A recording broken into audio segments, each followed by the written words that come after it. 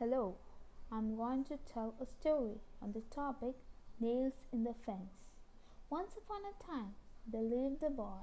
He used to lose his temper very quickly and become angry. He was called kids, neighbors, and even his friends. So his friends and neighbors ignored him.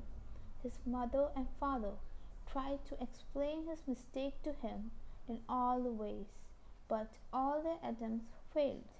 One day his father thought of an idea. He gave his son a huge bag of nails. He told his son that whenever he lost his temper, he had to hammer a nail into the fence. The boy found this very funny, but agreed to do what his father had said to him. On the first day, he drew 30 nails into the fence. On the next day, the number of nails hammered reduced to half.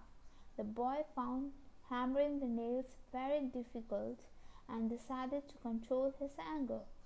The number of nails he hammered every day kept reducing, and the day came when no nail was hammered into the fence.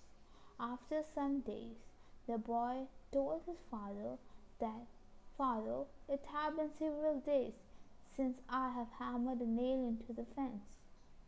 Then his father told him to gradually remove some of the nails every day. Soon the boy had removed almost all the nails except a few. These were hammered too deeply to remove. Then his father asked him, "What do you see there?" The boy replied, "Father, there are holes in the fence." Then his father said, "The nails were like the bad words you hammered into people. They left a scar on the people's mind. You removed almost all the nails, but the holes were left that could not be removed.